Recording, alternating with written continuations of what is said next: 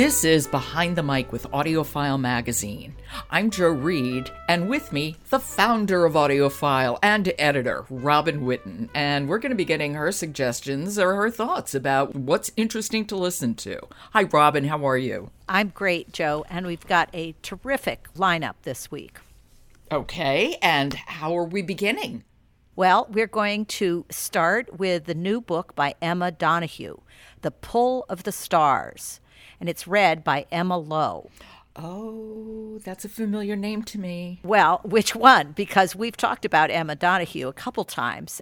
But Emma Lowe very recently. I know, yes, full tilt. That's right. That's right. And so here she is back again with a historical novel set in 1918 in Dublin in the middle of the Spanish flu pandemic.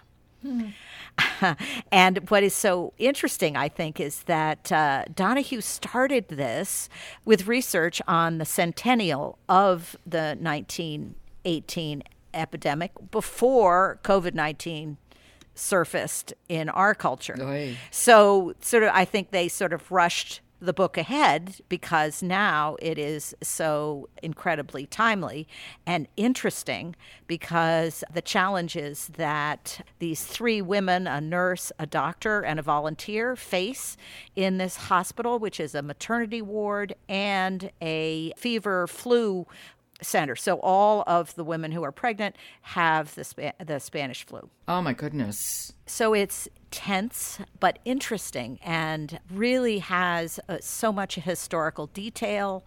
And Emma Lowe has the most beautiful Irish accent, which she employs with a variety of different characters that show class and background and energy.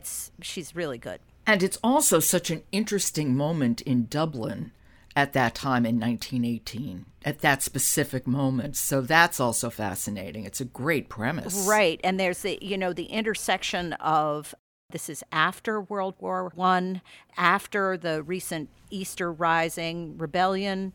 Things are changing. The Spanish flu, it's very interesting. Healthcare is grim. I guess it just makes you appreciate how far we've come with so many of the treatments available to us now. And the title is an interesting one, The Pull of the Stars. Where does that come from? Oh, this was lovely to learn about. The word influenza, which is an Italian word, is derived from the idea of the influence of the stars that could make you sick. Oh, my God. I had no idea. Pull of the stars. And quarantine is Italian, too. So can we hear a little? I love Emma Lowe's voice. Let's listen to a little clip as Julia, who is the maternity nurse, is just boarding a tram to get to work. This is The Pull of the Stars by Emma Donoghue, read by Emma Lowe. The riders on the balcony section looked soaked through, so I ducked in under the roof, where a long sticker said, "Cover up each cough or sneeze. Fools and traitors spread disease." I was cooling fast after my bike ride, starting to shiver. Two men on the knifeboard bench moved a little apart so I could wedge myself between them, bag on my lap. Drizzle slanted in on us all. The tram accelerated with a rising whine, passing a line of waiting cabs, but their blinkered horses took no notice. I saw a couple arm in arm below us hurry through a puddle of lamplight, their bluntly pointed masks like the beaks of unfamiliar birds. Oh, that's a depressingly familiar sight that she describes, isn't it? Yes, but I love the signs on the train. The parallels are, interesting and creepy and, mostly interesting. This seems like a fascinating book to me. And the title alone, beautiful. Yes. And the title is The Pull of the Stars. It's by Emma Donoghue, and it's read by Emma Lowe. Robin, thank you very much. Okay, we go with the next one tomorrow. I'll talk to you then.